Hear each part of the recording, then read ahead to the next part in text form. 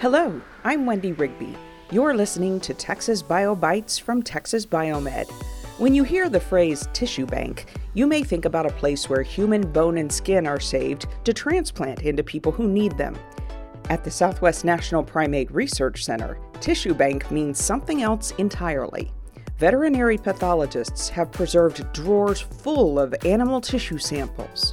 And those samples were instrumental in a recently published study looking at how microbiome might influence pregnancy outcome. I'm Dr. Edward Dick Jr. I'm a veterinary pathologist, and my basic job here is to look at tissue samples and blood samples from animals to help understand better the diseases they have, to compare them to the diseases that people have, and to basically see if treatments that we come up with make things better or not. And so when you say tissues, what kind of tissues are collected? Does it depend on the study? To a large degree, it depends on the study. We have a basic tissue list we collect on every animal that comes to necropsy. Everything at the Institute that passes away will come to necropsy, and it will get an exam looking for the cause of death and also to see if there's anything in there of importance to the colony to protect the other animals. And when we do a necropsy, we collect about 23 different tissues that we save routinely in paraffin blocks, that's in wax, and those can be stored indefinitely, and we can go back to them to look at those tissues for questions in future studies. So this is a very good resource that other institutions can use. Yes, it is. We have a tissue share program that they can either ask for tissues at the time of necropsy. So if someone wants to study and doesn't need to use an animal, they can get a tissue sample that's being collected at the same time. The other thing that can happen is they can contact us, and we can go back and look at our records and see if we have tissues that are appropriate to some questions they're asking and want to do research to discover. So here's a trivia question. How many tissue samples do you think you have? Thousands. The question under study by principal investigator Dr. Natalia Schlabritz is whether differences in the colon microbiome could make a difference in the outcome of pregnancy. The short answer is, it's possible. Much more research needs to be conducted. Basically, they were looking at the microbiome, and that is the universe of bacteria that live either in the colon in this case, or you have microbiomes in skin or anywhere else in the world. What they wanted to do was look at the microbiome of the colon of a baboon. Microbiome is a very new field. It's been studied a fair bit in humans, and nobody really looked at the baboon to see how it compared to the human. And this was the first attempt to do that. And what were they looking at the microbiome in the colon in reference to? Basically, they looked at a couple different things. They looked at obese animals and thin animals, and these were animals that were just naturally that way. They didn't do anything to them to make them obese. These were animals that tended to overeat on their own and put on weight, or animals that were nice and thin in their own natural state. And they wanted to compare the differences between those animals to see if the microbiome, the population of bacteria in the colon, was the same or different between those two groups. They also wanted to try and compare that to the little bit of work that's been done in humans to see how the microbiome of the baboon, obese or thin, compared to humans. And so was there a difference between the lean baboons and the obese baboons in terms of the gut microbiome? There was a couple differences. One was in a family of bacteria called the Streptococcasiae, and there's about a 10-fold increase in those bacteria in the obese animals. And that's kind of interesting because antibodies to those bacteria have also been associated with metabolic disturbances and insulin resistance in people.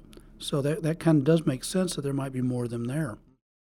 There were reduced bacteria in the Oligosphieria and in the Centropophaceae. Anyway, these are two different kinds of bacteria. One helps ferment fatty acids and metabolize them. The other one ferments butyrate, which is another carbohydrate. What kind of tissues did you provide to the researchers? We provided some samples of colon from 4 baboons that were pregnant and obese, and another 4 baboons that were pregnant and normal weight. And the idea was to look at the populations of the bacteria within these colons to see if a pregnant baboon had a different colon microflora or microbiome than a pregnant baboon that was thin. So this has never really been studied before? No, this is really a first look to kind of see if there were differences, and at the same time to try and compare these samples to the few studies that have also been looked at in humans. Could a difference in the gut microbiome make a difference in the outcome of a pregnancy in theory? That's the question. There's crosstalk between the different parts of the body and the bacteria that reside in those, and it's possible that the bacterial gut composition, the colon, as it changes, could affect the composition of the bacteria in the reproductive tract, or vice versa. Because obesity, at least in people, can be a risk factor during pregnancy. Is it the same way in animals? We don't really have good data on that. We really have not tracked pregnancies and outcome based on obese or not. We don't have a lot of obese baboons. For most of them, you kind of have to feed them sort of a high carbohydrate, high fat diet to get them there. On the normal monkey chow and in a group setting, they tend to self-regulate their diet and they tend to be more active. So you can get obese animals, but they're not as common as in the human population. Where was this researcher from, and where is this article published? Dr. Schlabritz is currently at the College of Medicine at Texas Tech University. She actually was here for a period of time prior to that, had done a lot of reproductive work on the baboons in our colony, using them as models for maternal and fetal nutrition and its effect on pregnancy and pregnancy outcomes. And where was this article published? It was published in the Journal of Medical Primatology, which is a journal that publishes a lot of studies and science related to the non-human primate population.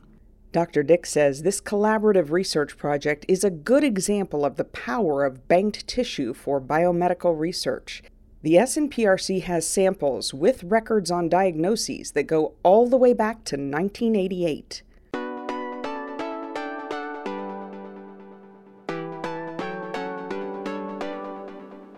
You've been listening to Texas BioBites from Texas Biomed. We love sharing our science. If you like what you're hearing, subscribe. We publish a new podcast every 2 weeks, and we cover a wide range of topics. You can find us on iTunes, Android, Stitcher, and TuneIn. One of the easiest ways to hear our podcasts is to sign up by email.